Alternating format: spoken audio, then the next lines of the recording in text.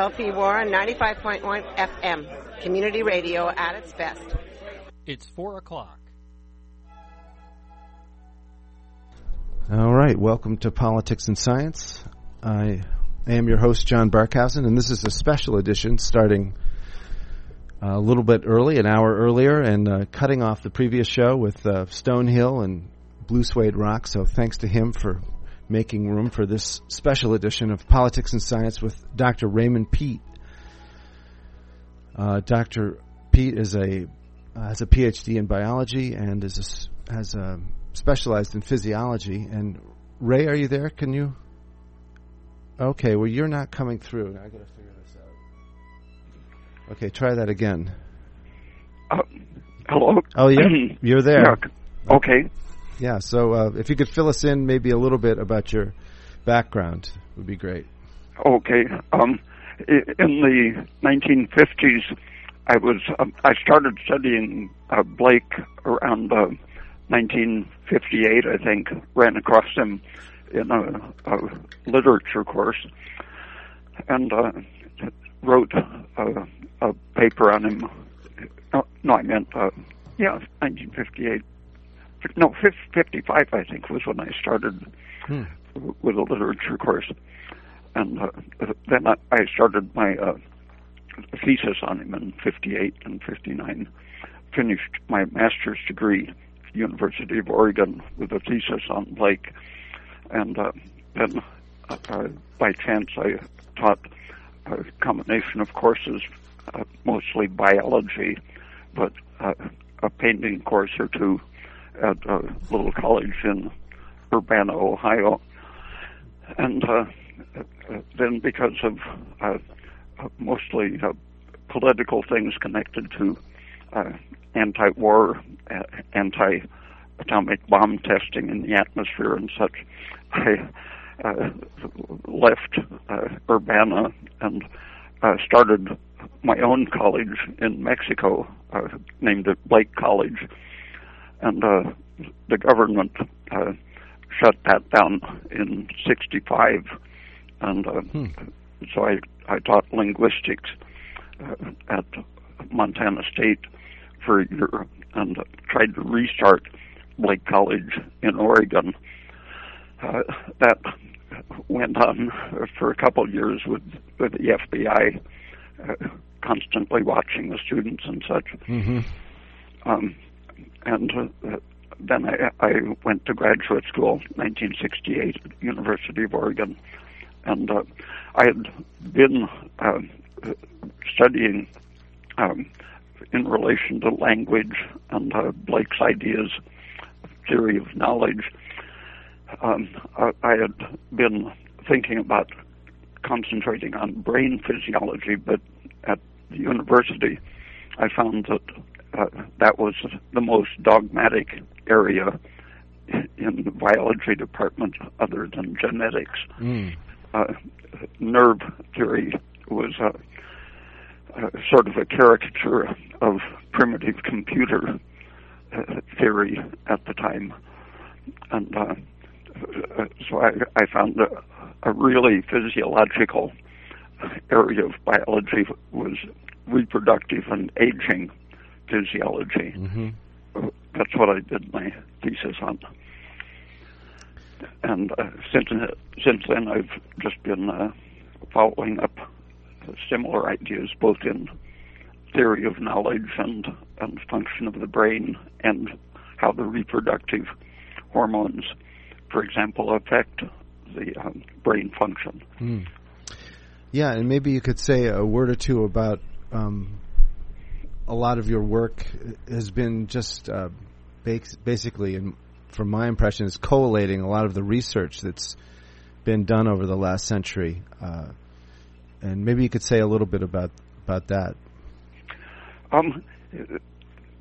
When I ran into the biological dogmatism of the nerve people, they were basing everything on an all-or-nothing function of the nerve membrane.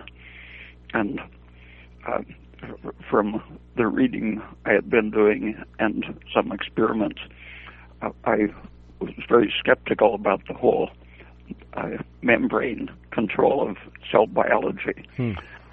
And starting from when I was about 8 years old and read about the history of inheritance in the encyclopedias, I saw that there was very good evidence for the Lamarckian type of inheritance all the way through the early decades of the 20th century. And it was essentially stamped out by not permitting any more teachers to describe the Lamarckian theory starting in 1947. And that seeing that the modern biology people were explaining everything in terms of genes and membranes, I looked around in the literature contemporary with what we were being assigned and saw that Otto Warburg had solved most of the problems of how cancer develops, for example, on the basis of damage to the respiratory energy-producing system. And that was very convincing to me that people were ignoring him or denying his work had any validity without even understanding it. They always misquoted and misrepresented it. And at the same time, I ran into the work of Gilbert Ling in the early 1950s and saw that he had demonstrated the irrelevancy of the so-called nerve membrane or cell membrane in general. And his work had basically solved all of the problems that my professors were working on and mystifying, really confusing and creating problems where there weren't any problems. And I wrote to him, I think it was in the fall of '68, and said, "You seem to have solved all of these problems that are confusing my professors." And he said, "You just don't understand science. Science is about prestige and money and power." And I've written to him 2 or 3 times over the decades, and he's been very helpful each time. Yeah, he's I mean, I have his book, and it's way over my head in terms of math and probably other things as well. But he is a brilliant man, and his just the face of it, his theory of how cells function makes so much more sense. But I think we're leaving a lot of people in the dark here about what exactly we're talking about. And I think in general terms, you've focused on research that's been basically not in the media, which is why I think it's important for you to be on radio stations like this. And by the way, we are having a fundraiser here, so if anybody would like to support independent science and free speech and community media, feel free to go to WMRW.org, where you can stream the show, and you can also make a donation, and we're grateful for any amount. And thank you for that. But I think a lot of your research, Ray, has been about basically environmental influences on life and countering basically the mainstream science, who is saying it's all genetic, that environment has very little influence on why we get sick or anything like that. Would you say that's true? Yeah, except that I see the mainstream as having been exactly where I've been, except they got shut down financially and in publication. The same time Lamarckism was extirpated from high schools and universities, the field theory of embryology was definanced and just disappeared, even though it was the mainstream based on the soundest facts. The genetic control people, if you look at summaries of the classic papers in genetics, you see how hypothetical and rationalistic it is. It's sort of like it could happen approach to science, and they define themselves as a mainstream simply by shutting off publication to the dissidents. I see. But now it's coming back. People like Shapiro with his bacterial demonstration of environmental and transgenerational influences. John Cairns is another bacteria person who has kept alive the influence of the environment on inheritance. There's been a continuous environmental developmental field approach in all aspects of biology, but they've been systematically quieted. Mm-hmm. And it seems like there's some ideological reasons. We've talked about these before, but there's also some very pointed financial reasons in that if the environment does affect our health, it means the corporations that are polluting that environment are basically doing it at our expense in dollars and also our expense in quality of life because they're killing us by poisoning. Yeah, you can see that over and over. Every generation has its area of concentration. The behaviorists, psychologists basically defended poverty and oppression because they said what happens to the brain of the fetus in utero is purely genetically determined, so the mother can be starved half to death. That isn't going to hurt the offspring. And the medical establishment went along with that, justifying basically starvation living for the poorer classes. Jeez, yeah. All the science influences public policy in an enormous way, and so it has had huge repercussions. The only time I had an actual employment contract was from the Catholic University of Chile, and under the government in the early 70s, they were encouraged to do research on the influence of economic factors on the development of intelligence, and I got a job directing a project in the influence of nutrition on brain development at the University of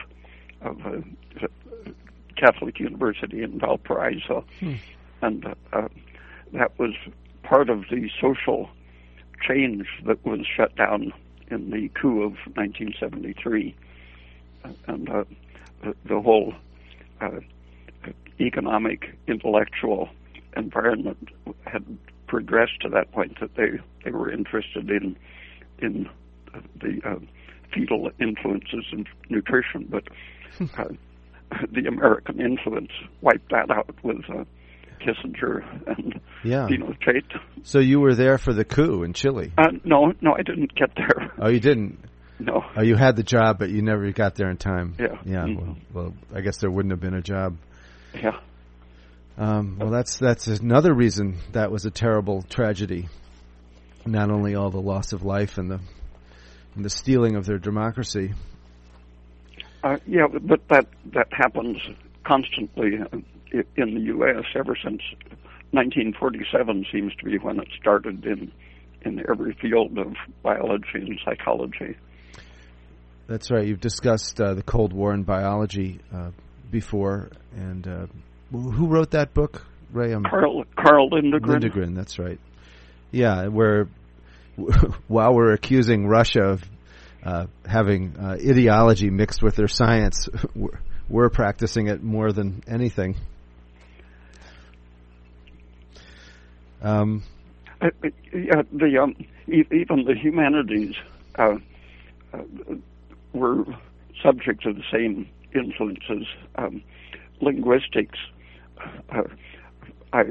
When Blake College was shut down, I thought I would just simply shift my activity to teaching linguistics, and I saw that the influence of Chomsky with Pentagon funding had spread across the country by the late 1960s.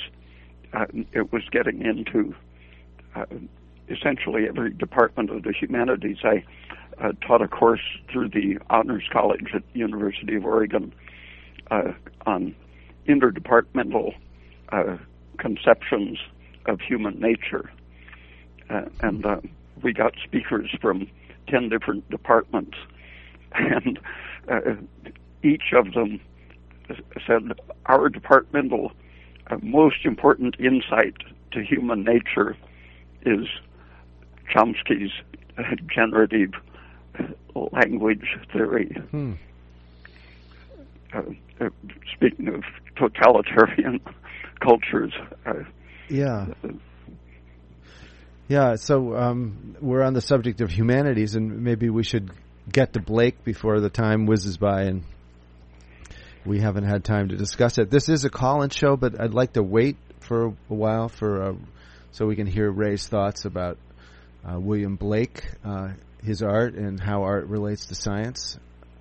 And your thesis for your master's, was it? I found it online, Ray, but I couldn't. There's one copy of it at the library in the University of where is it? Seattle University or Oregon. Oregon, thank you. Yeah, and I don't think they would allow me to take it out from here. It was called William Blake and the Mysticisms of Sense and Nonsense. Yeah, and I bet it's interesting reading. I concentrated on his philosophy, epistemology and ontology and ethics, and that idea that he was important in all of those areas guided my thinking in science, since it went along with what I had been learning on my own, and that he was putting things together,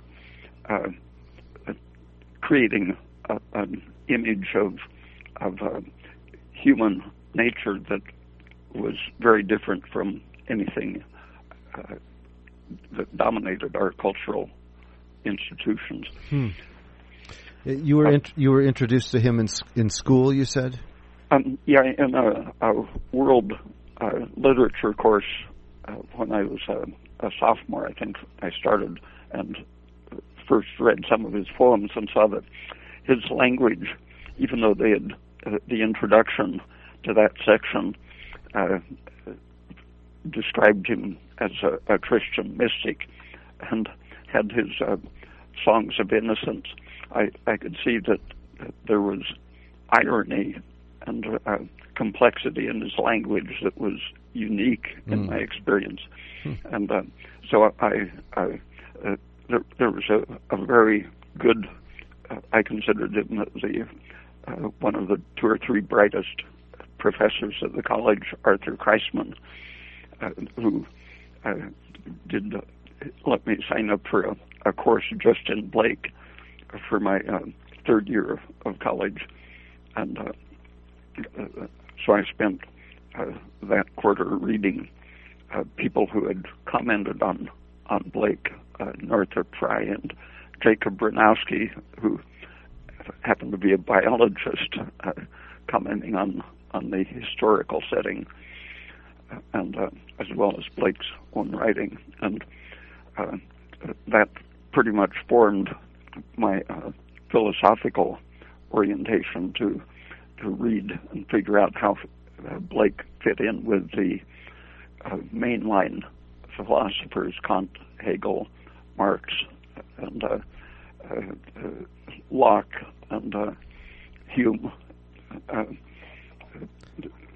Blake had commented on several of his contemporary philosophers and pretty much ridiculed them as he did some of the scientists.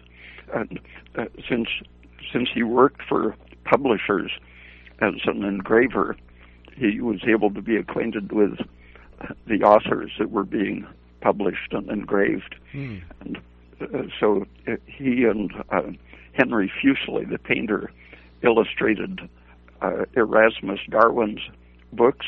And Erasmus Darwin, along with Lamarck, really was the main initiator of evolutionary thinking in biology. His grandson, Charles, sort of degraded the concept and turned it into a kind of imperialism along the lines of Malthus, that stress, capitalism, and imperialism were shaping a lot of Darwin's ideas. But in a later edition, Darwin said, well, no, I'm not exclusively saying that competition between species or between individuals is what natural selection isn't the only thing. And he said there are other forms of inheritance. And so in a weak, second-handed way, he recognized that his grandfather and Lamarck did have some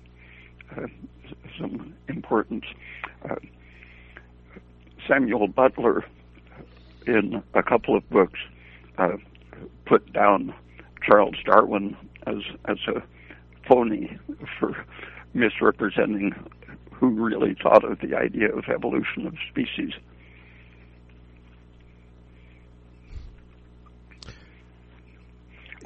Wait a minute. Charles Butler said that he thought of the evolution of species? What was that? I didn't follow what you said about Charles Butler. I'm sorry. Samuel Butler. Samuel Butler. Wrote, for example, Unconscious Memory, that analyzed the thinking of Erasmus, Darwin, and Lamarck, and showed that memory and inheritance are very similar biological processes. And if you look at it in terms of present biology, it would reduce to the idea that genes are always under the influence of chemical modification other than the DNA bases. They're being methylated, for example, and the way they're expressed is modified by several different kinds of chemical reactions. So it's a chemical and physical process that blends between memory and inheritance. And Darwin had acknowledged in the idea of gemmules something from the whole physiology affecting the inheritance. But Samuel Butler pointed out that Erasmus Darwin and Lamarck had been much more coherent in their description of the process, and it turns out that now we talk about it as epigenetic modification of the DNA and its expression. But for 150 years, the Lamarckian view sort of disappeared from the main currents. And I know we've talked about this before, but why did everybody come down on Lamarck so much? Was it just to justify the social power structure that was in place? The man who succeeded him at the French institution denounced him and said that basically he was an anti-Christian with his ideas contradicting the Bible. And so there was a lot of Christian theological attack during the 19th century. Mm. And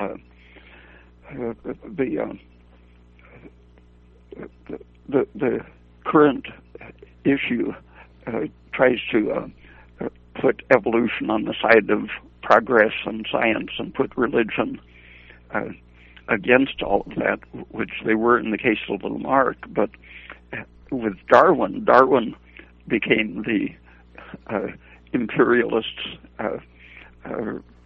philosopher, the strong winning is the direction of progress. So at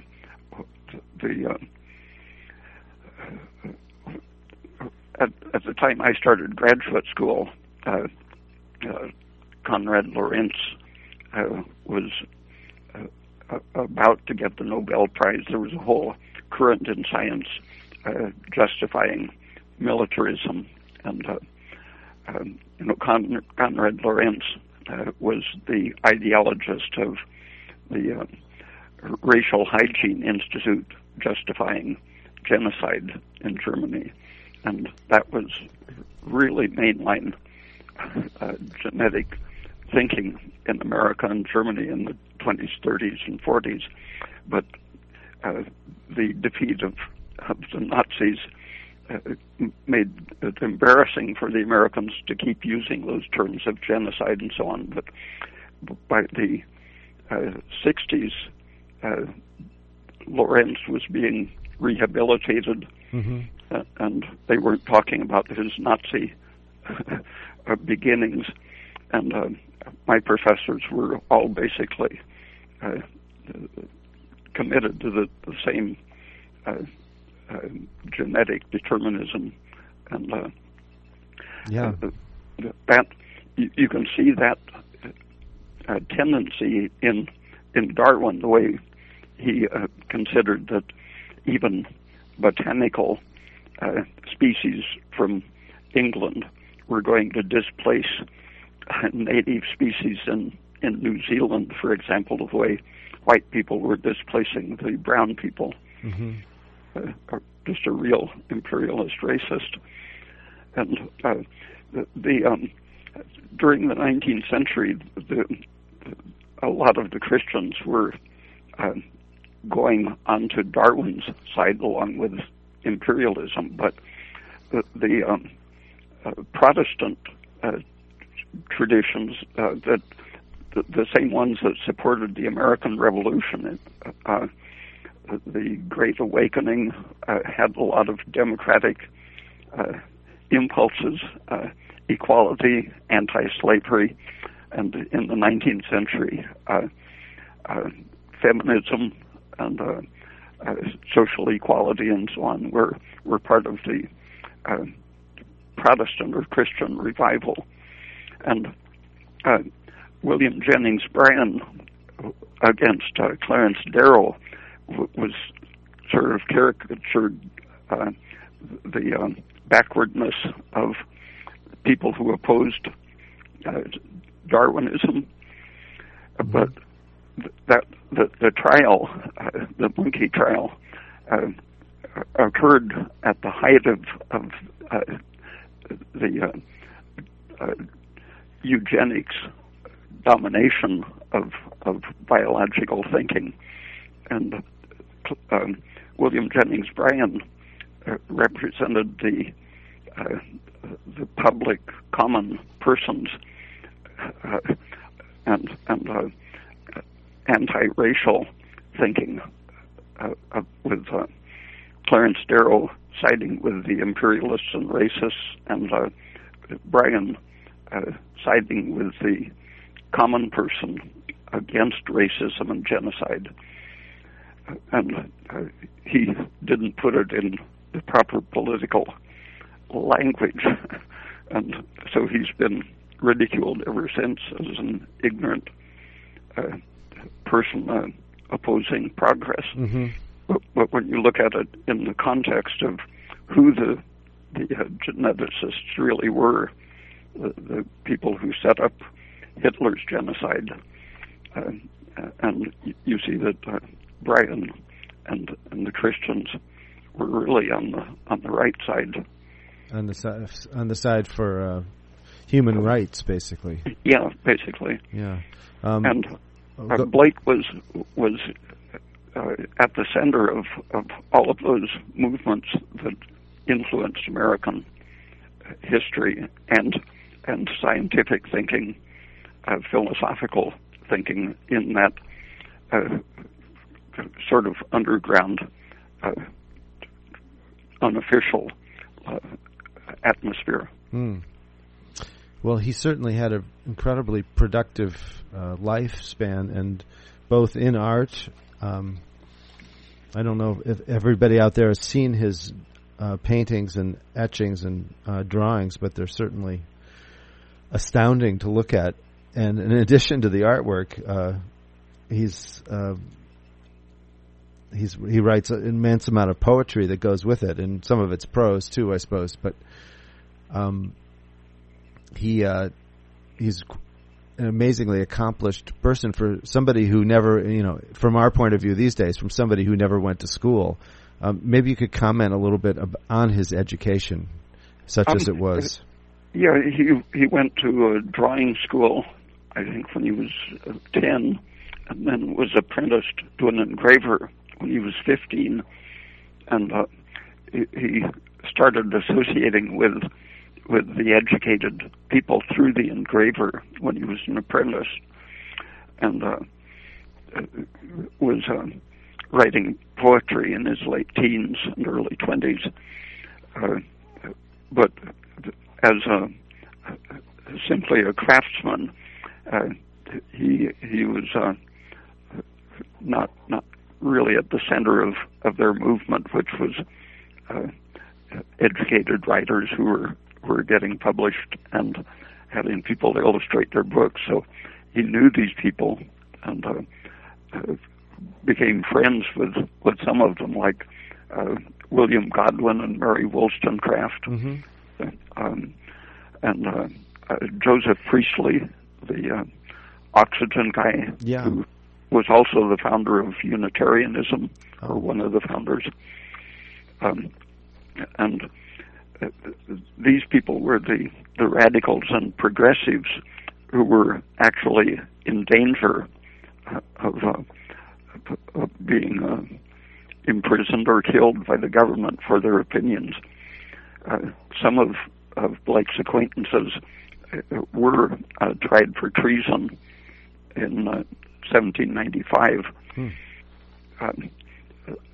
The atmosphere among the people was such that all three of the first ones tried were acquitted by the juries, and the government had I think it was 30 other people indicted.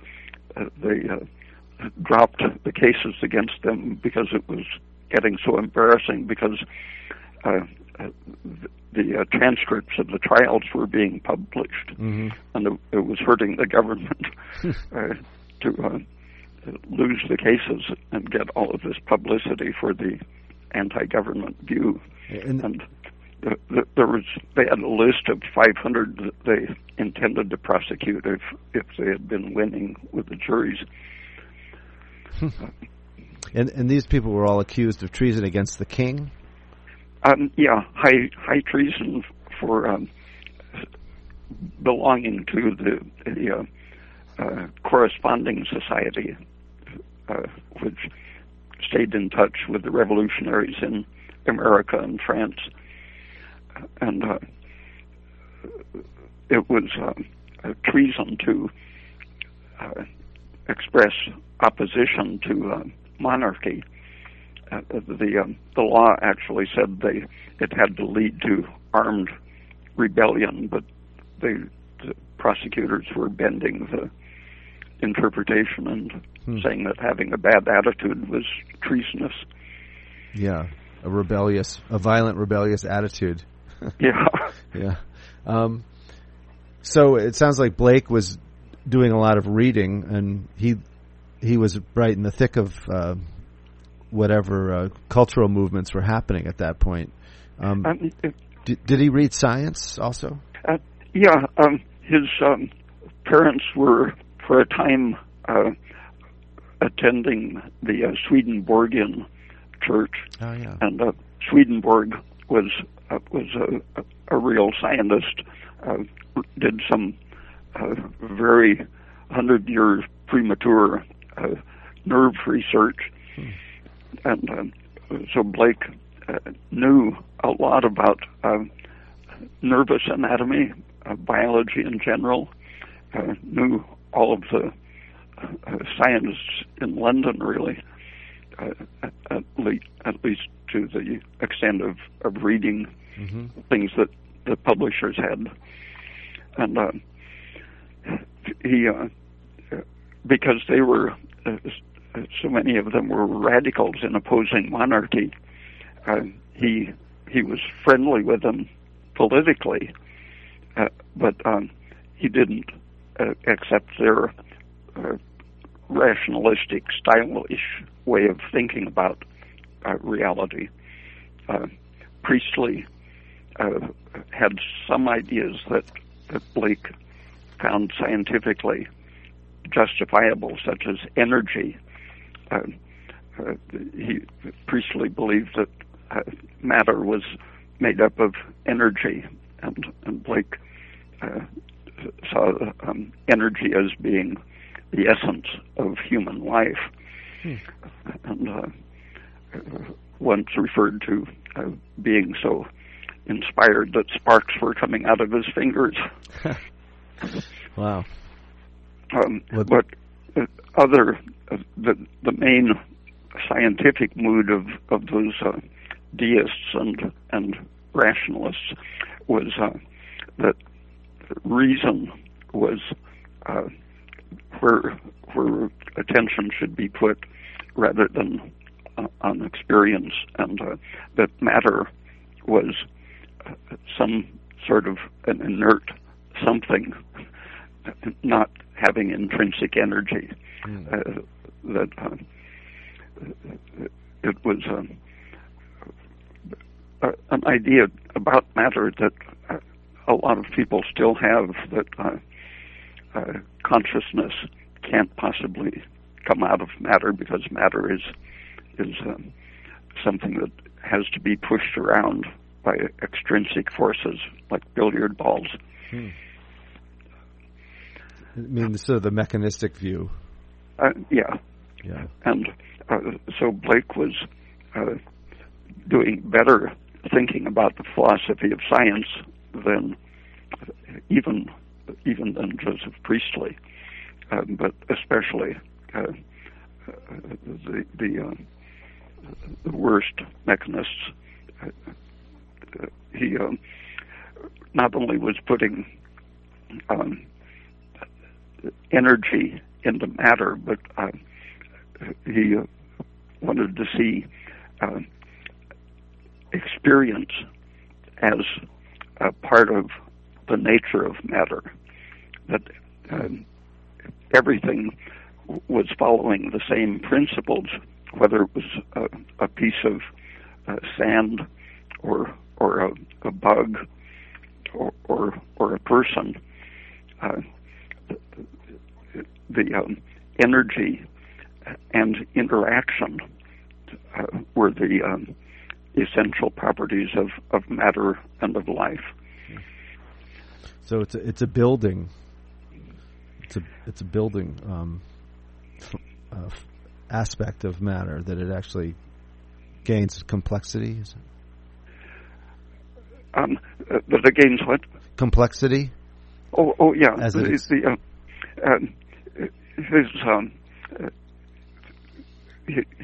sometimes called the principle of life, or of knowing, the poetic genius, and this he saw as being a universal thing, that a plant or an animal, its form was expressing its poetic genius. So it was kind of a lively version of Spinoza's pantheism. He didn't see any separation between matter, energy, and consciousness, and believed that experience was, he even said experiment was the true form of knowing, and that the experiencing person couldn't derive anything new from previously learned knowledge, and this sort of offended the university-educated people who believed that they had learned something important at the university. Sure. And Blake was saying that every moment we're experiencing something new that is changing what we did know. And so the canonical knowledge that you get at a university is always necessarily in doubt. But Blake said if you can't doubt from what you experience, you can have to doubt everything that people tell you is true. But experience can't be doubted, because that's what it is. I see. So we have a question, email question just came in concerning Blake. It's from Jose Gonzalez, and it says, in your William Blake article, you briefly talk about the difference between the craftsman and the academic. Can you go into further detail describing the difference between them and the knowledge acquired by each one? Yeah, the craftsman, I studied etching and dry point printmaking for a while, to experience something of what he was doing. And I saw that working on a copper plate with a needle and drawing with this very fine point and making fine lines to build up shapes. After I'd been doing it for a few hours, the sparkly colors of the refraction lines in the copper created a sort of iridescent quality, and for hours after I had been working on a plate, I would see that quality in everything I looked at. And Blake described that sort of experience, that you enliven your senses by working on something, and that extends to every new experience you have. You're shaping it yourself while the new stuff is coming in. And the person who works only on the level of knowledge, what the book and the professor say, that builds up a similar set of reflexes in that person. So they go out seeing the world in terms of what the book and the professor have said. So they see the world as talking concepts to them, rather than the craftsman feels the world in a sensory newness corresponding to how he's been using his body and mind in working. So he feels the world working back at him with those same properties that he's been enlivening. Yeah, that's interesting. There's another question you brought up, Blake's perception of the world when he was working, and Todd Mudd asks via email, the first biography of William Blake by Alexander Gilchrist makes frequent mention of Blake's hallucinations and visions and emphasizes the importance Blake and his wife placed on those visions. According to the biography, when Blake wanted to draw a famous historical person, he would act as if its ghost was sitting literally in front of him. Sometimes the ghost image wouldn't come, and Blake would have to wait until its visitation later in order to make the drawing. I think it's more well known that Blake saw angels as a child and was reprimanded for this revelation. What do you make of Blake's visions, is the question. I think it's that way of thinking which kids normally have, and it gets trained out of them. You can't use metaphors and imagery too much if the world around you doesn't like novel perceptions. I mean, you have to stick to the conventional images, or else you'll be ostracized. Yeah, and the body has this capacity to concretize to different extents its thoughts, but most people get stuck in the concretizing the thoughts as words, and they start to think of the word as somehow the identity of the concept, and the concept as the identity of what's in the world. And if you see that your body can bring up these concrete images as you think, that gives you a much more fluid attitude towards everything you learn. You see right in front of you your thought process, and the well-trained, well-educated person sees words as their consciousness, and the words tend to carry with them all of the intentions of the educational system. So that's the cage that people build in their minds that trap their whole being in this world of words and concepts. I see. So we just sort of get lost in our abstractions.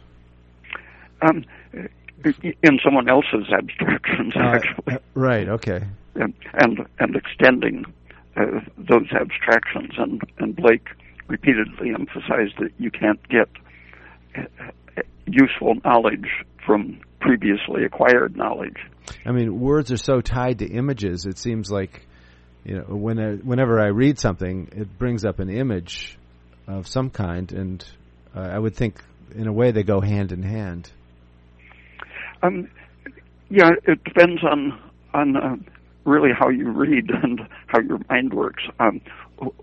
For a while, I was a major in psychology in graduate school. One of my projects was to do a questionnaire and find creative people versus good students in various departments. And the people who were somewhat nonconformist and creative, productive, always turned out to have a different way of thinking, even of dreaming. The most conventional good student type tended to even have boring language-centered dreams versus the richer, more complex, colored, and interesting kind of dreaming and thinking. Huh. So they actually think in symbols. Yeah. Yeah. And, go on if you were going to say something. What was that? Were you going to go on about that? Oh, no. Okay. Well, I was wondering about, I think the idea of the image is so interesting. You mentioned in another show about synetics, I think it was called, Synectics. Synectic, thank you. I spelled it wrong. Why don't you explain what that was? And they used images or metaphors for solving problems. Is that right? Which reminds me of Blake somehow. Yeah, the original Synectics book by W.J.J. Gordon was one I was talking about. It has since evolved into some kind of other business. But he, in the 50s, developed this group. First, they were trying to understand the creative process in art, and they realized that there was no objective way to prove what was better in the art. So they went to engineering and things that could have a concrete outcome that they could sell. And eventually it turned into working, just solving corporation problems. But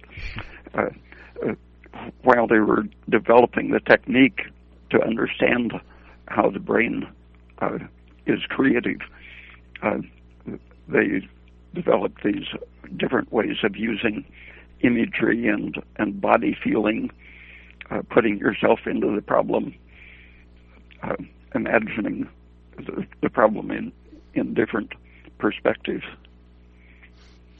And that helped people think out of the box, as they say. Yeah. Yeah.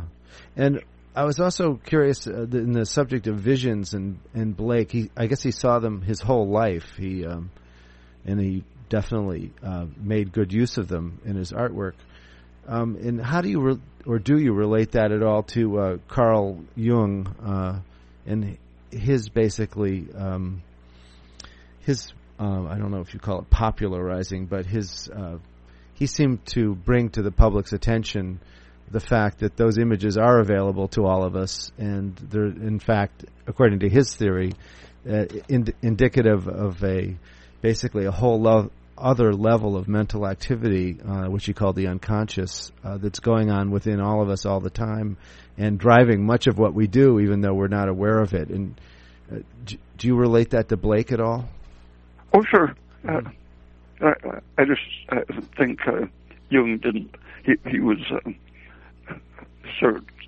sort of on the fringes of Freudian thinking, but still, I think he was tied to the same culture that affected Freud.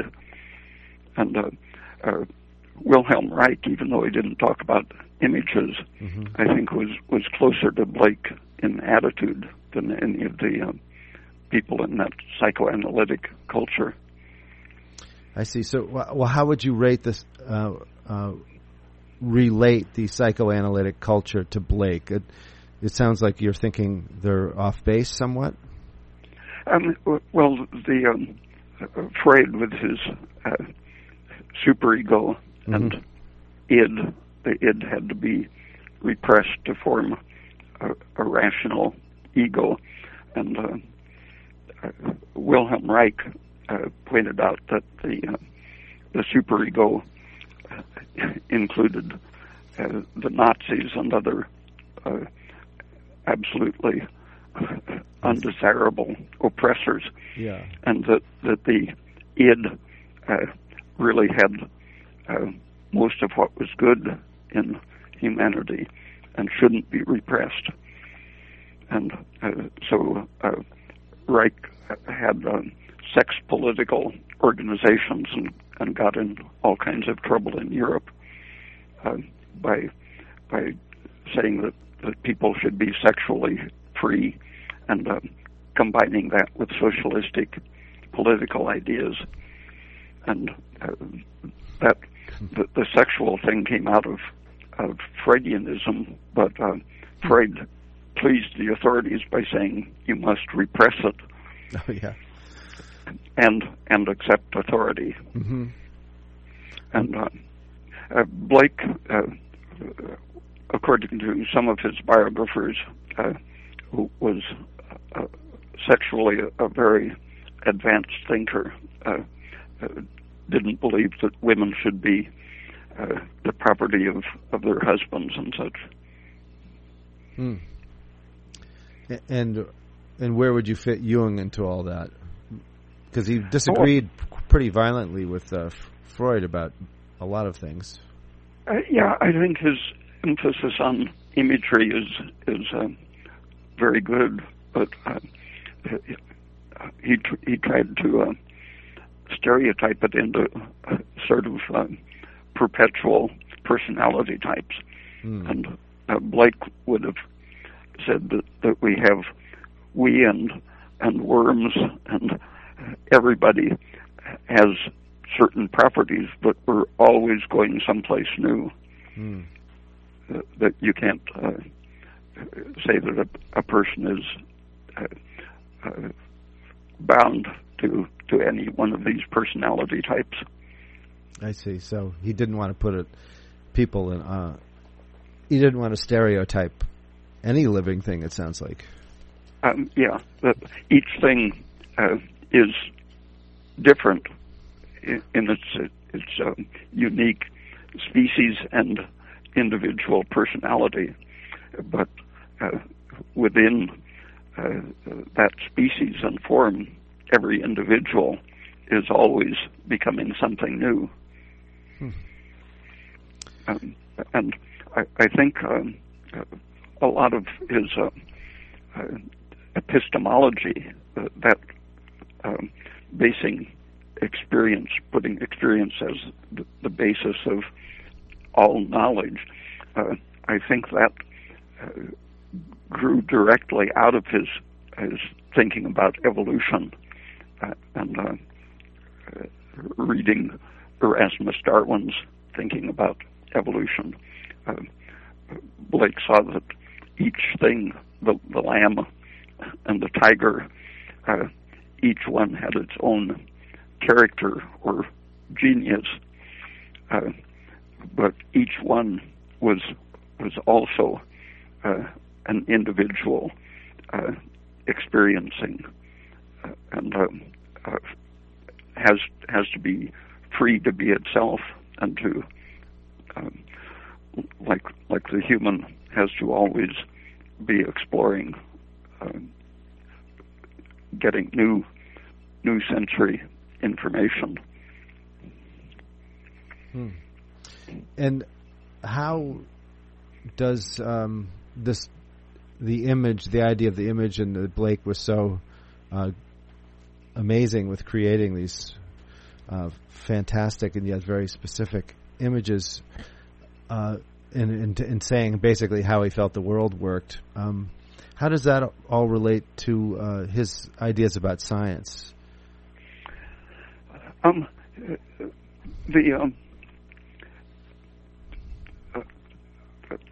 I think Wilhelm Reich, as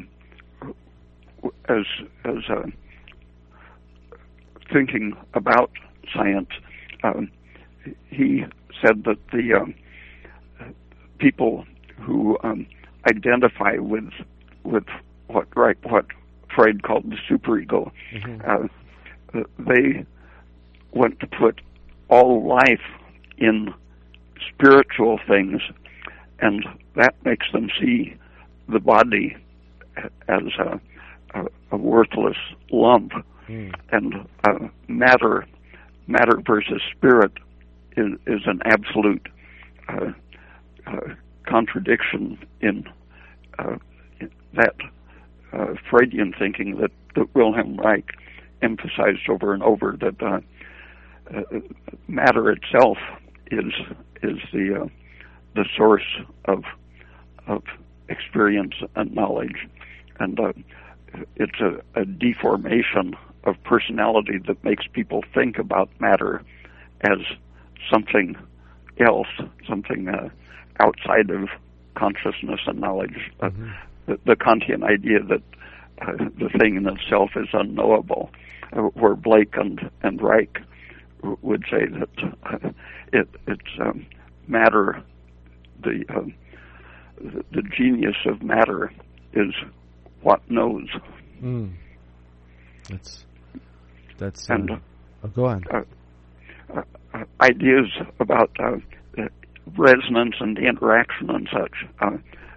Electricity was a great interest in the whole culture, not just in so-called sciences, but the idea of electrical interactions entered into common thinking, so that people were getting so-called medical treatments by getting shocked with mild electrical current.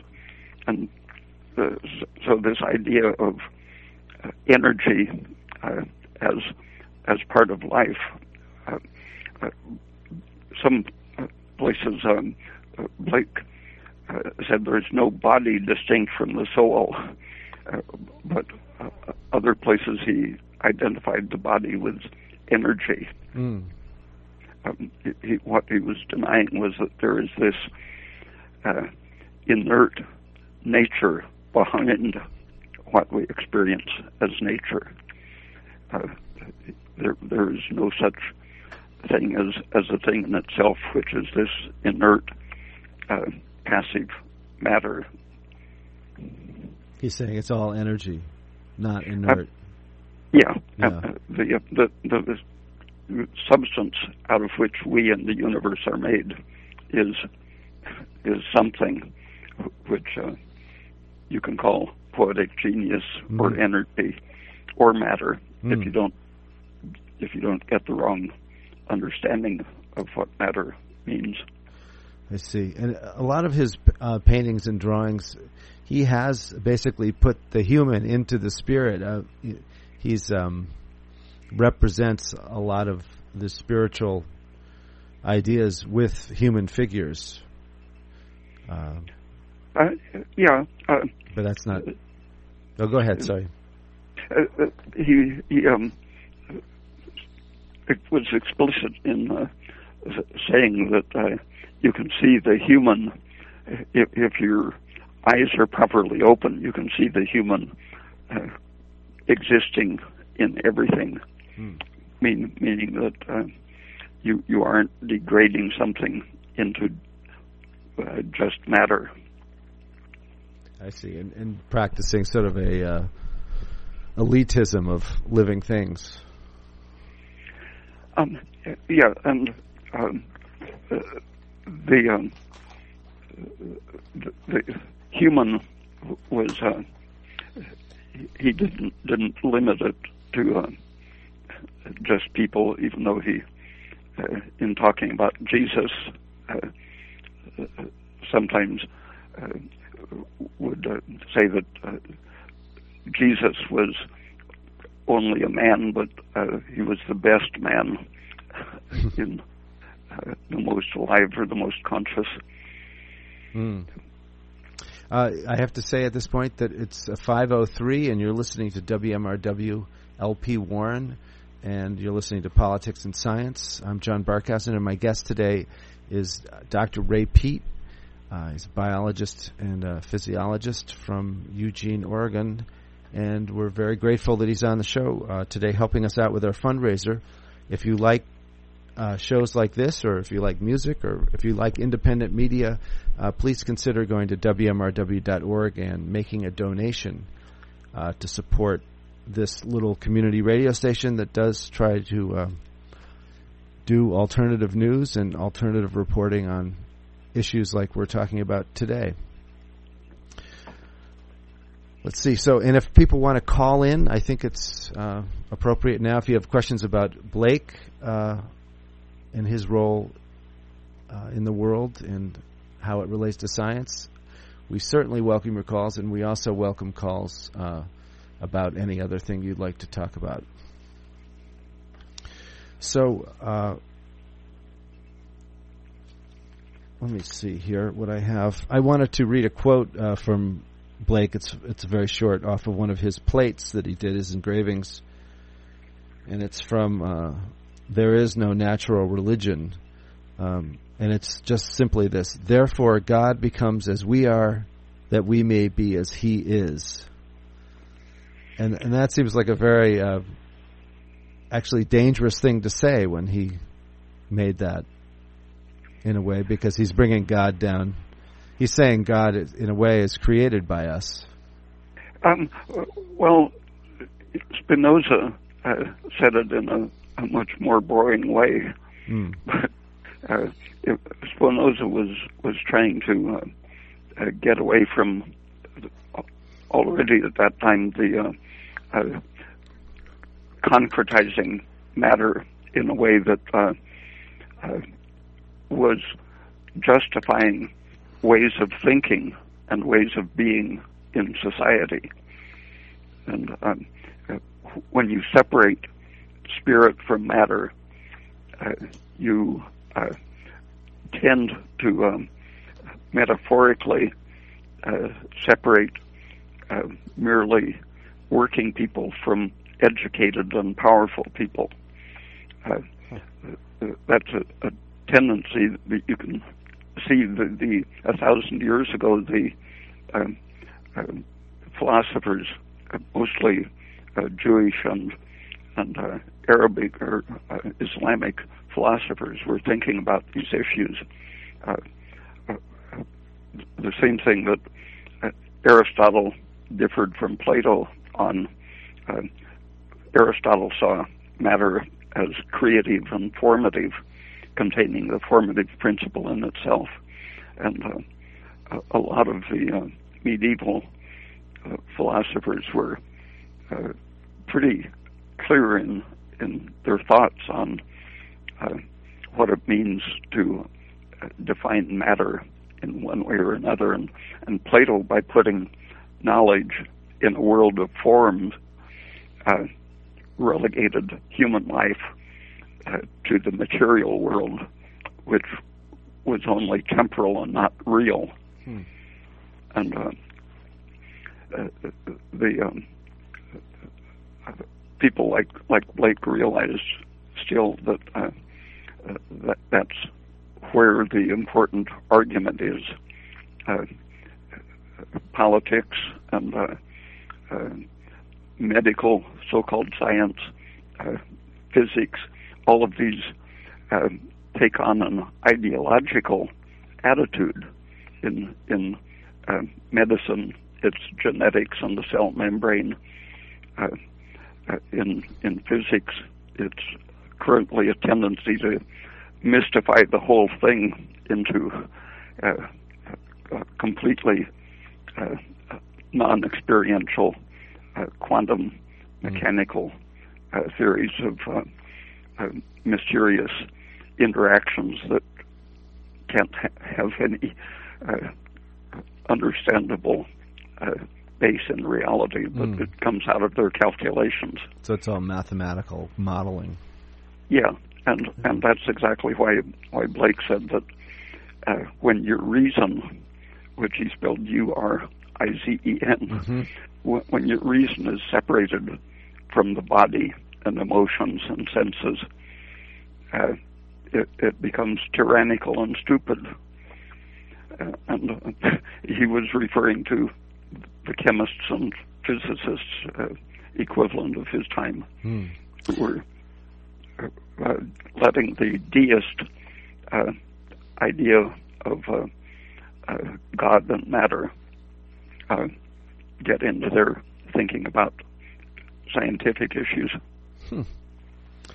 I'd like to talk more about that, but what I've noticed when I looked up Blake and a few books about him is that he was being referred to as a Platonist. And how do you? Is there any accounting for that?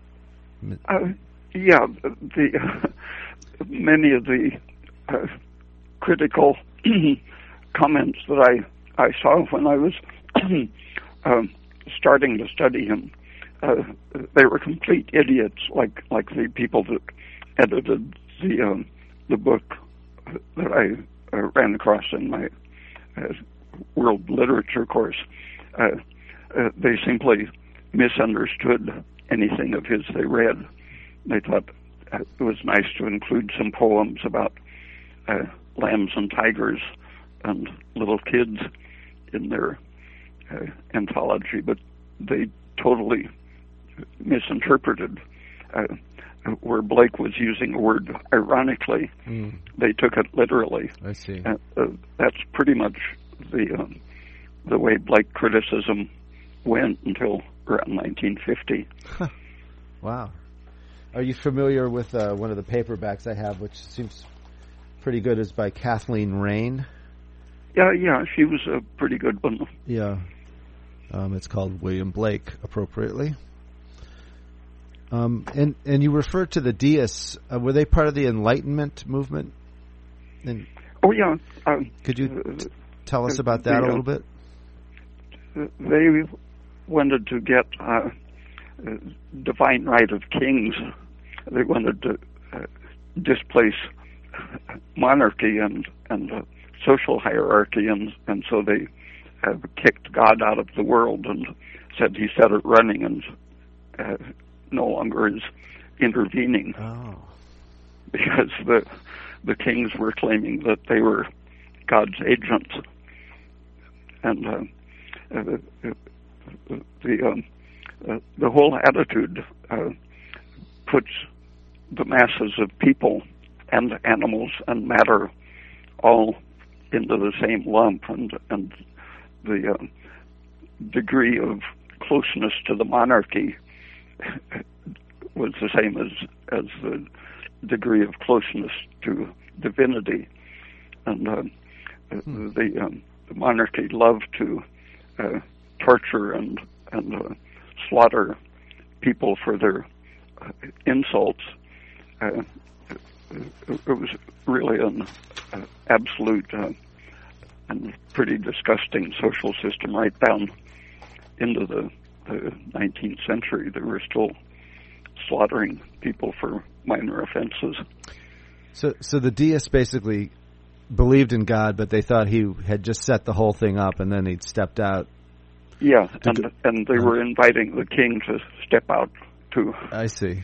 But he had given, probably in their minds, I'm guessing they'd given man dominion over everything. Yeah. Yeah. And Blake didn't entirely disagree with all of the Enlightenment movement, did he? Everything that was towards liberation and realization of the good principles of justice and knowledge and good things. He supported them. He supported the revolutionaries in France and America, and even while after Edmund Burke was turning against the French Revolution because he saw it was a threat to his class, not just the monarchy. And Blake and Tom Paine and Joseph Priestley, some of them stayed supportive of the French Revolution. But the deists, a lot of the deists were rationalists who wanted to protect their property and take on the role of the monarch after they kicked out the monarch. I see. And so deism was fine for justifying a new kind of tyranny. Yeah. And so Blake was analyzing that process of how reason justifies once it throws off an old tyranny, it becomes a tyrant in its place. And I don't know how closely connected Blake still was with Tom Paine following Paine's imprisonment in France. I suspect that George Washington actually was manipulating in a counter-revolutionary way. I don't know of any facts to support it, but Paine's experience in prison was that Washington and his ambassadors were explicitly ignoring the fact that Paine was in prison scheduled to be executed. And Paine got really annoyed with Washington, and after he got out of prison, he wrote a long letter that I think everyone interested in American history should read, showing that already by 95, George Washington was acting pretty much like George Bush or George III, trying to be a tyrant and very hypocritical and corrupt. Yeah, and I think Paine sort of ended up in very poor in America and ostracized. Yeah, although he was a deist, that was considered by his opponents and manipulated to equal atheism. And Theodore Roosevelt famously referred to him as a dirty little atheist. Huh. Wow. And still, Blake defended him as not being an atheist, and Blake didn't go along with deism, but he fully supported Tom Paine, and he was the one that advised him to get out of England, go to France to avoid being tried and executed for his anti-monarchy opinion. And he got out in time to avoid being tried. I think the government went along letting him get out of the country so that they could try him in absentia and convict him. Otherwise, he would have been in court eloquently explaining. That makes sense, yeah. And William Blake helped him escape, I believe, right? Yeah. Yeah. And then he went to France and was arrested after that? Yeah, first he was elected a member of the Convention of Parliament. Even though he couldn't speak French, he was so famous internationally that he was made a French citizen and member of the government. But then the government passed a rule that foreigners couldn't be citizens, and foreigners were automatically treated as agents of the enemy, and he was imprisoned. And Washington wouldn't do anything to get him out. And some accident prevented his being executed, but finally Robespierre was executed himself, and the prisoners were released. Wow. Well, Blake was tried for sedition and treason. That's right. Go ahead. He was his own view, according to Gilchrist, was that the government had arranged to have this soldier come and make a big drunk riot in his yard to get to incriminate him, but that was just a hearsay about Blake's opinion, but it was set up. But the fact was that he got angry, and even though the soldier was much bigger, Blake got furious and frightened the soldier and marched him down the street to the tavern. And the soldier got his buddy to tell the officer that Blake had been damning the king, and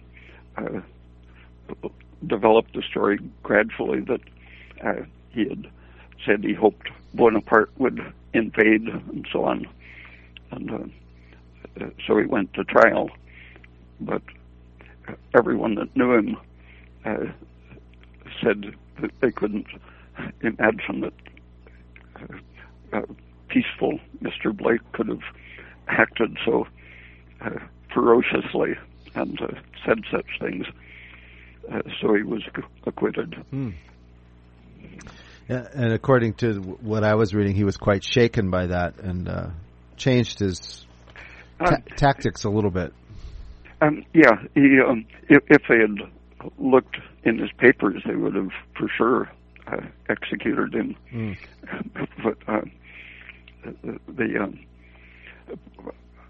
I think partly it was government disorganization, and the judge, I think, in that case was himself a former radical, and I don't know whether he had any influence, but there was such a mood against the king that by that time it was hard to convict people. Yeah. Well, Ray, is there anything?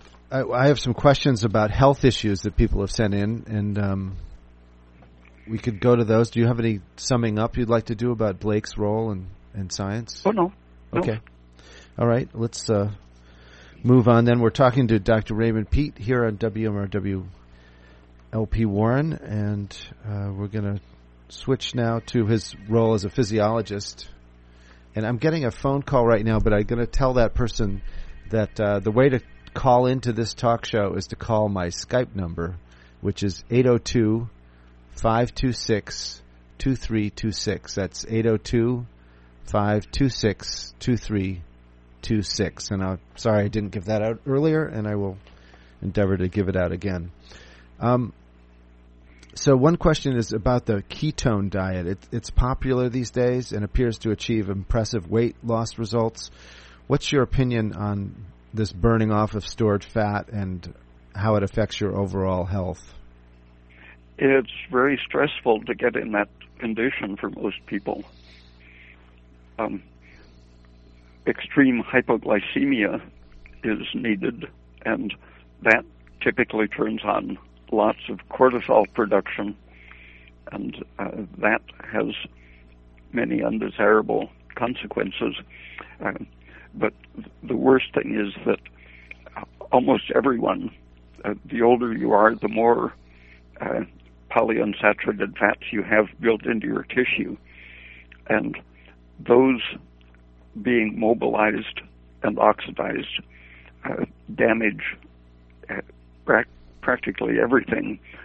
They interfere with mitochondrial respiration, but they also break down and cause oxidative damage to everything outside as well as inside the mitochondria.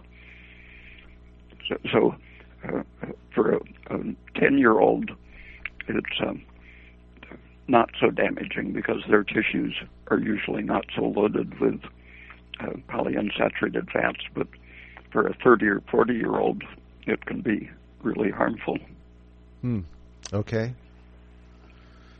All right. See, somebody used the metaphor of burning fats as like a slow burning log, and burning sugars is like burning kindling. How do you? What's your take on that metaphor? With a good hot fire, you don't get any smoke. Burning unsaturated fats, you get very toxic smoke. Okay. And cigarette smoke contains acrolein, for example, which can form acrylamide and other toxins. But the polyunsaturated fats break down into these toxins similar to what you get in smoke. So it's a good metaphor. You don't want a slow, smoky, toxic fire. Okay. Heart arrhythmias. What is it? And is AFib and tachycardia, does that all fit into that label, and what are the causes and solutions? One of the recognized things associated with it is that the blood is usually more viscous than normal, and that makes it slower to refill after the stroke.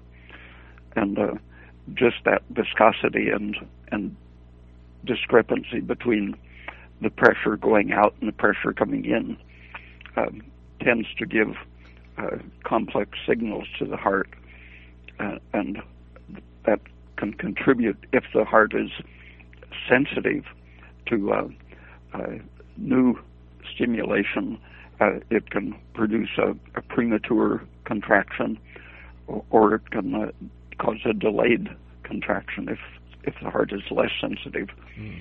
And the things that you have been eating chronically, as well as your hormonal balance, affect the sensitivity of the heart to stimulation of either the volume of blood or nerve impulses.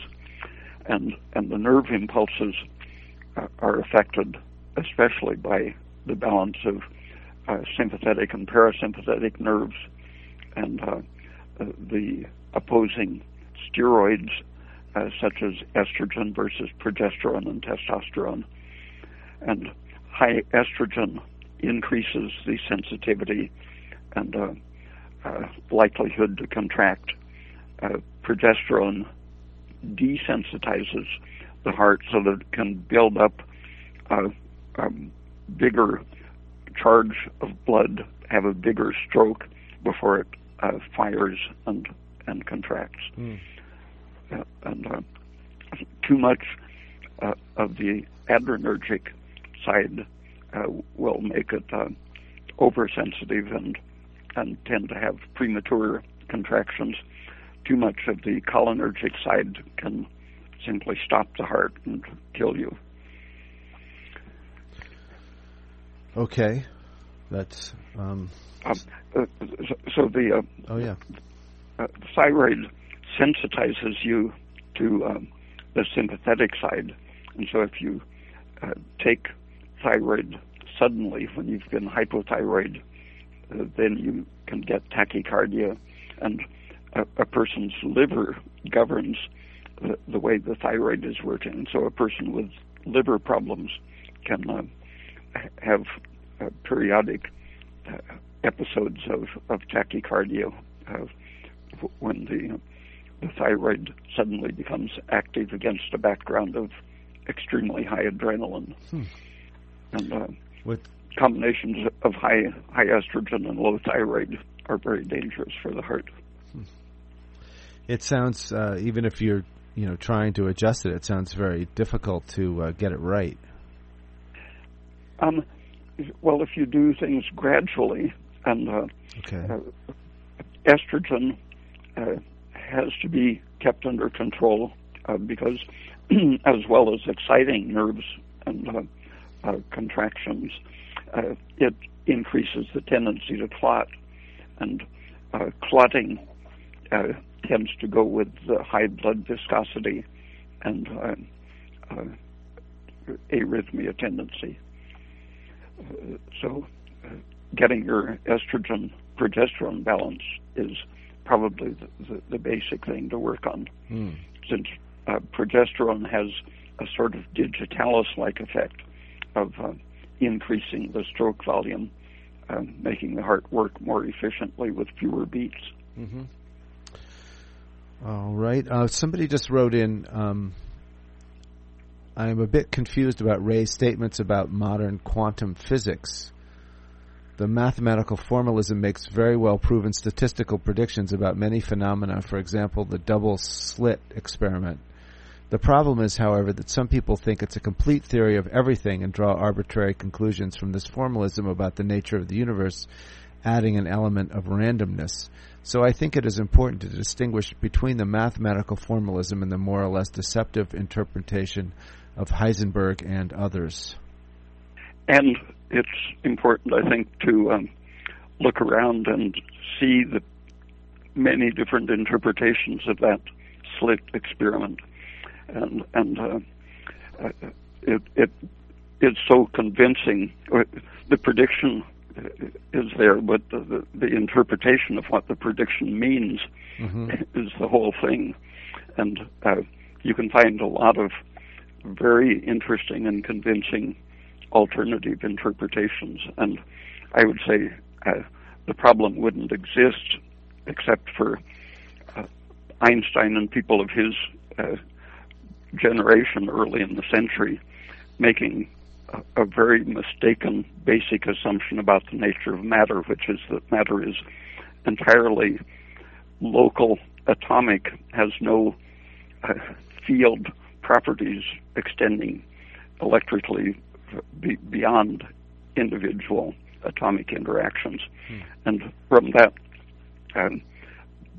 peculiar atomic granular nature of matter that they believed absolutely, then to produce the photoelectric effect, light also had to be granular to act locally to displace one electron per photon.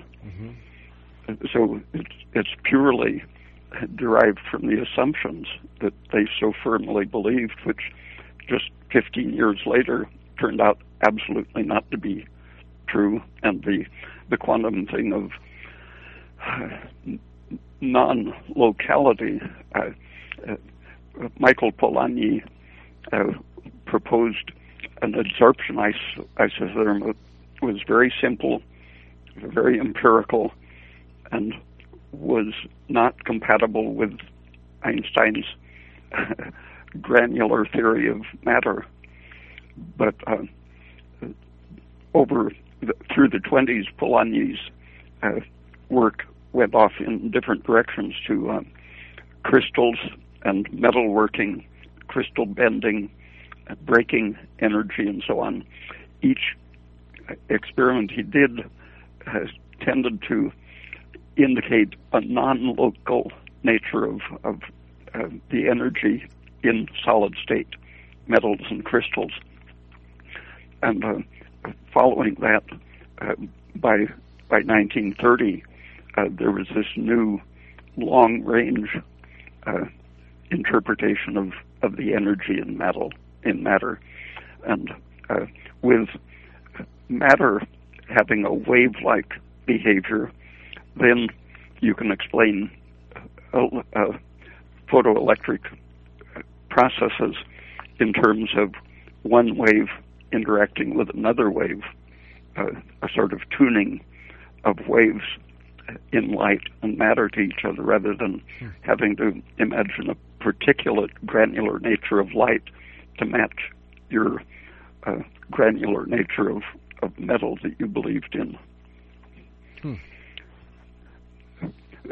So the assumptions are so important to the quantum people that they don't like these critics to say that the assumptions have to be re-examined. But what they do is to say the critics can't play in their game. It's their ball. Yeah, Michael Polanyi, he was ridiculed by them, wasn't he? Yeah, and he was so affected by that reaction of the established physicists that even when he became a physics professor, he wouldn't teach his students the true Polanyi isotherm. He taught the stupid Langmuir monolayer isotherm.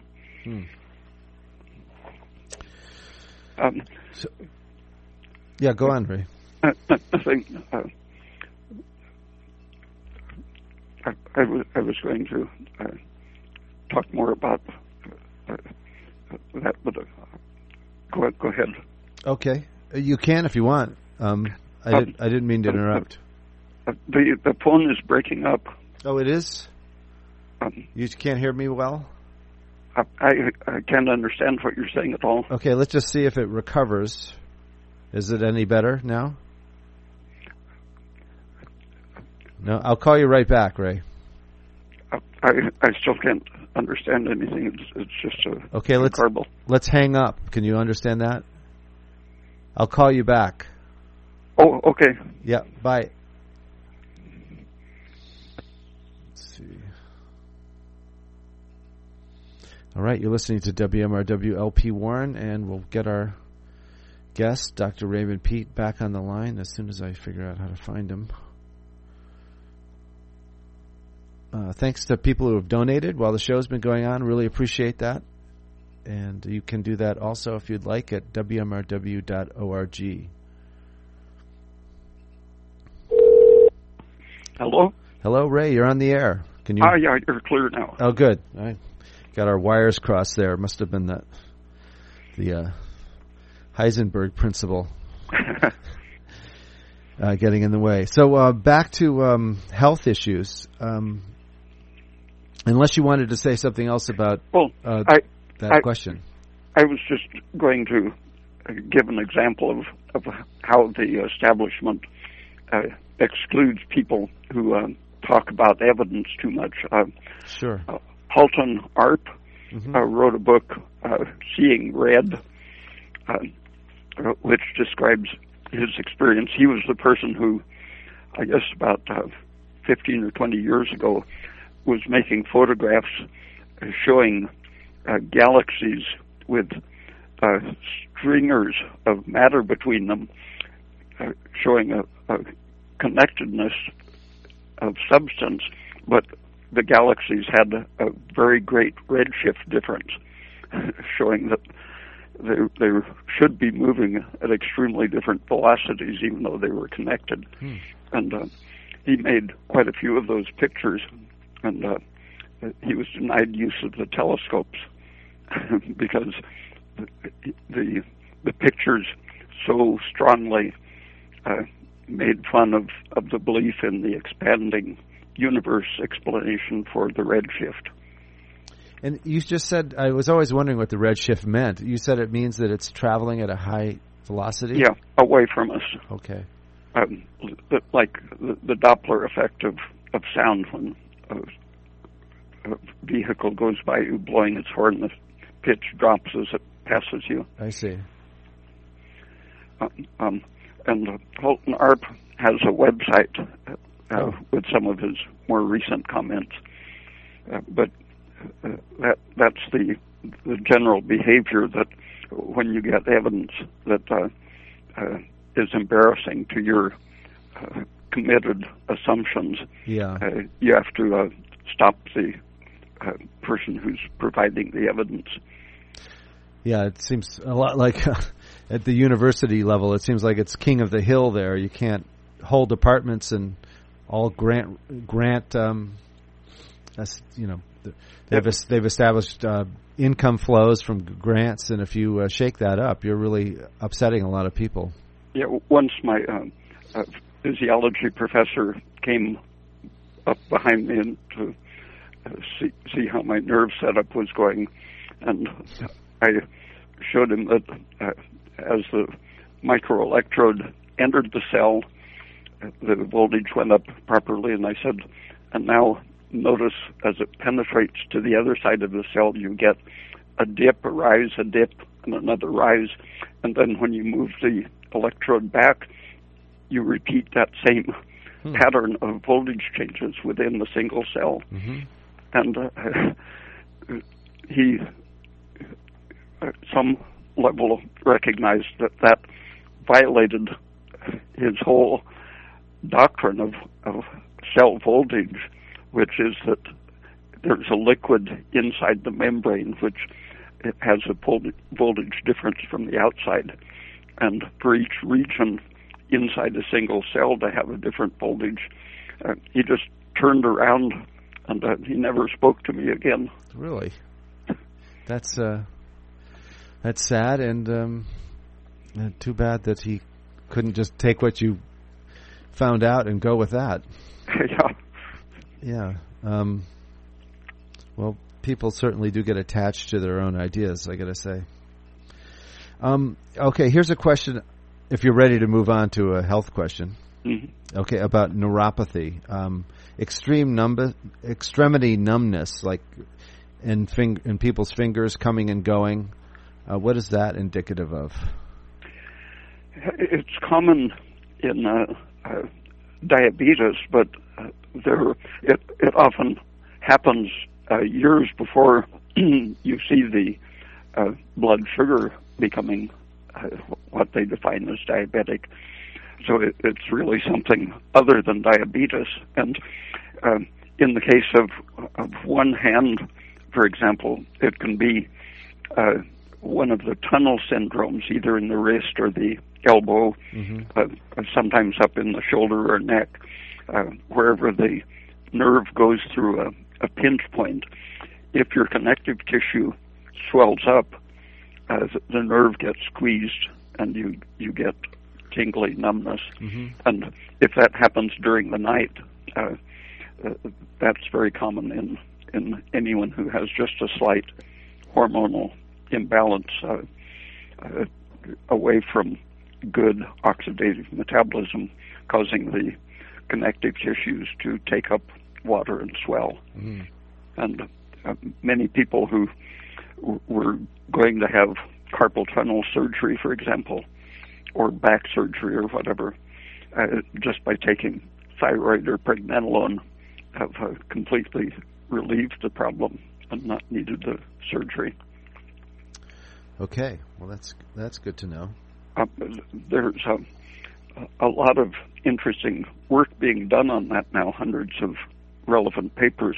The standard medical opinion of peripheral neuropathy is that it's produced by high blood sugar, even though it occurs before the person has high blood sugar in many cases.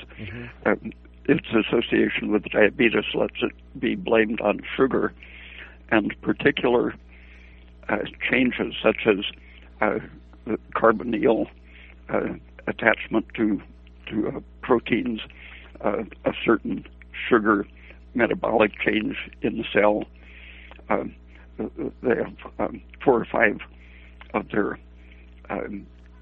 definitions of the cause attributing it to sugar, which are of interest to the pharmaceutical industry because each one of them is an opportunity to develop a drug. But since the same kind of process in the nerve happens way before diabetes sets in and in people who never get diabetes, and it also happens in the brain syndromes, many other lines of research are connecting it to toxins, endotoxin from the intestine, prostaglandins, so that simply taking aspirin can make a tremendous change. The nitric oxide, which is released from not only smog and cigarette smoke, but from the irritation from intestinal toxins and prostaglandins, and from an estrogen excess and deficiency of other steroids. About 25 years ago, it was recognized that the brain is a major steroid organ, like a giant adrenal or gonad. The brain produces a lot of steroid hormones, and they're called neurosteroids, but progesterone and DHEA, pregnenolone and progesterone are the main ones are derivatives of progesterone, but several of the minor steroids are also produced in the brain, and that was recognized as acceptable science for about 20 years, but just recently people are now recognizing that peripheral nerves also have their nerve steroids and are just as dependent as the brain on the right balance of estrogen and progesterone. So perhaps supplementing some of those would help. Yeah. And doing everything that helps the organism to balance the natural production of them. Mm-hmm. All right. Well, that's very useful. Here's another question from Tyler. Can you explain the role of electrolytes in the body, and specifically how they are associated with fluid balance, regulation, and what the relationship of them being electrolytes, to adrenal fatigue? Let me just read this because I'm messing up his question. Can you explain the role of electrolytes in the body, specifically how they are associated with fluid balance and regulation? The so-called adrenal fatigue, in quotes, mentality states that adrenal dysfunction can hamper the body's ability to maintain an optimal balance of electrolytes, sodium and potassium.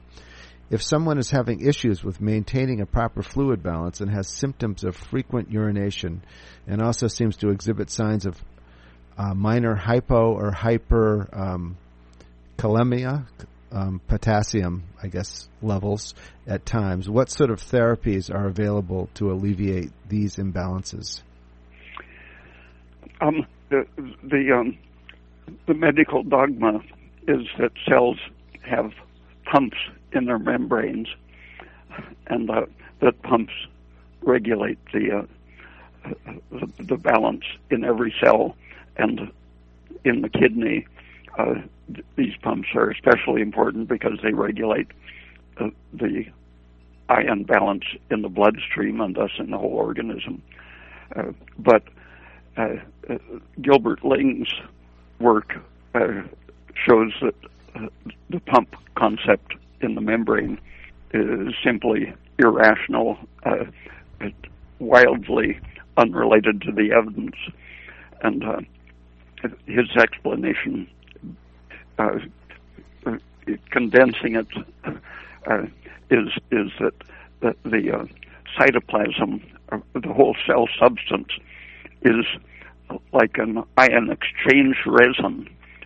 When you soften your water, you put sodium, charge the resin with sodium, and then the hard water containing calcium and magnesium displaces the sodium from the resin simply because it has a higher affinity, and acid will compete against the sodium. So you have a hierarchy of ions with any given solid state material that can absorb water. It will prefer and exclude different ions.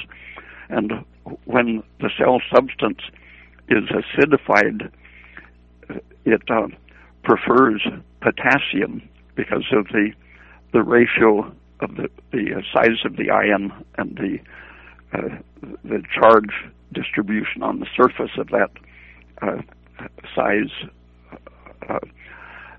comparing sodium to potassium. Potassium prefers the solid material with a lower electron concentration. And if the cell pH rises, the electron concentration on a given protein increases, and in that state, the sodium ion is preferred and the potassium is displaced. So the main thing which determines in the healthy cell that the acidic pH is the oxidation of fuel producing not only ATP but carbon dioxide, and the carbon dioxide is itself an acid, even in the gaseous form. It's Lewis acid, and as it ionizes and leaves the cell, it takes ions along with it to maintain electrical balance. You have a steady streaming out of the cell of carbonic acid and an associated positive ion. So if you slow down the production of carbon dioxide and the production of useful energy as ATP, the pH rises not only because less CO2 is being produced and dragging the base minerals, the alkaline minerals, out of the cell. But lactic acid is formed, and in leaving the cell, it takes protons out with it, making the cell more alkaline. And that alkaline condition prefers sodium. And specific clear experiments, for example, the salt gland of a turtle's eye or a reptile's eye, different kinds, can excrete salt when they eat a salty diet and they have to get rid of excess sodium. They have glands up around their eye that excretes such a concentrated salt solution that they get crystals running down their nose. And the mechanism there is the same thing, carbon dioxide leaving the gland, taking sodium out with it. So that's a way to visualize what's happening in every cell. And in a low thyroid state, you have many imbalances. Every cell is tending to take up sodium and calcium to lose potassium and magnesium. But in the liver, or in the kidney, those same processes work as in the salt gland. And the condition of being low thyroid means that you lose sodium because you can't put it back into the bloodstream from the urine. The reverse process of a salt gland is putting it back into the bloodstream as needed, so that the urine can be relatively dilute. And so a low thyroid person will tend to put more sodium into the urine and make their blood relatively dilute, and that leads to swelling of the tissues. But the swelling really started back in the cell, which became alkaline because any shift that increases the electron density and alkalinity of whether it's an ion exchange resin or a cell, it will make that cell take up water, hydrating the gel. So it isn't just the kidney that's losing sodium and retaining water. It's every cell in your body is suffering the same thing when you aren't respiring, producing enough CO2. Wow, that's quite a series of effects it has. Well, that's so you would say that perhaps taking thyroid or increasing your salt and mineral intake would help? Yeah, the salt will help the low thyroid person. They call it inappropriate secretion of antidiuretic hormone syndrome, but it's, I think, basically a hormone imbalance starting with thyroid, but then the adrenal hormones are involved.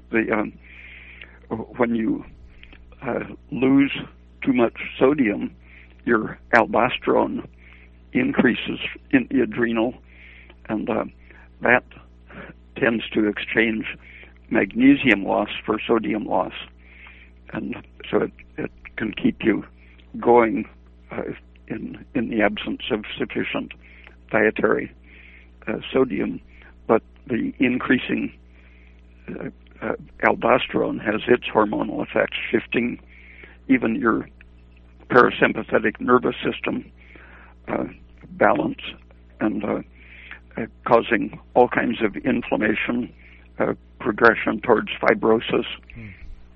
Heart failure almost always involves too much effective aldosterone. All right. So we're running out of time here. We only have 6 minutes left, and I have too many questions, so we may have to do this again sometime. In fact, one of these questions is about Gerald Pollack and Gilbert Ling, and I'm going to have Gerald Pollack on the show in a couple of weeks. So, Andre, sorry, we're not going to deal with that today. Thank you for your question, but we will get to it, I hope. I hope everyone has a chance to look at some of Gerald Pollack's videos. They're just great, very impressive things that he's doing with water. Yeah, it is. It's very hopeful, I think, because it's a very exciting new approach to how water affects us all, and I think it'll prove to have. I mean, it's a carry-on of Gilbert Ling's work, and except Gerald Pollack, I think, is very good at explaining it. Something that Dr. Ling, I have, as a layperson, I had trouble understanding it. So I thought maybe this question here, we have a little bit of time left. We have like 4 minutes, and it's also relates to the cell and the mitochondria and our energy mechanism. It's from Tony. He says, Dr. Peat, you mentioned that if the cell gets damaged in the mitochondria, for example, too much calcium without other protective minerals, or too much PUFAs, polyunsaturated fatty acids in the diet, it dies. The cell dies. So is the body able to make new cells to sustain energy? Is this person left with less cells to make ATP and will possibly continue life with less energy even when they are eating carbohydrates, fruit, sugar, and less starch? Will this person be able to recover with efficient glucose metabolism or have to live with the lactic acid glycolysis like a diabetic? Yeah, the mitochondria themselves can be repaired and induced to multiply in an individual damaged cell. And a dying cell can be replaced from stem cells or adjoining cells given the proper conditions. And there was a demonstration of old people whose muscle mitochondria lacked all of the necessary DNA for proper mitochondrial function. So it looked like their mitochondria were simply on the way to dying.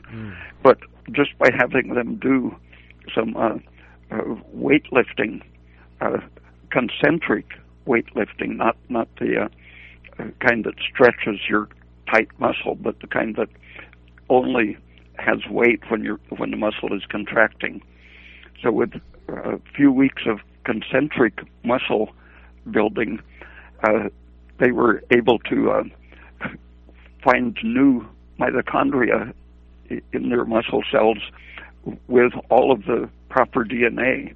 So apparently the few good mitochondria they had left were multiplying and taking over.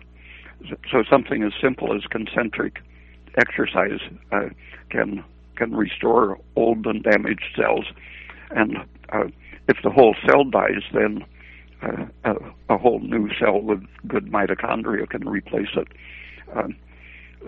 There were experiments taking samples from people's facial skin and finding a lot of mutated, damaged cells from exposure to the sun. And when they were kept out of the sun for several weeks,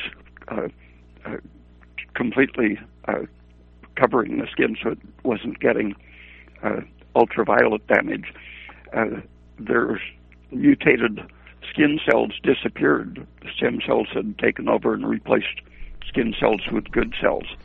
So pretty much stopping the continuing damage and giving the cell the necessary stimulation and work to do, things will repair themselves. All right. And that happens even to the brain, and in far advanced cases, I've seen people come out of dementia and epilepsy and very, very far advanced things. Well, that's really, really hopeful, Ray, and we have exactly about 10 seconds left, so I'll have to let you go. Okay. Thank you so much for being on today. We really appreciate it. Okay. Okay, thank you. You can find out more about Ray at raypeat.com. That's RAYPEAT.com. RAYPEAT.com. And you've been listening to Politics and Science on WMRW LP Warren. The previous show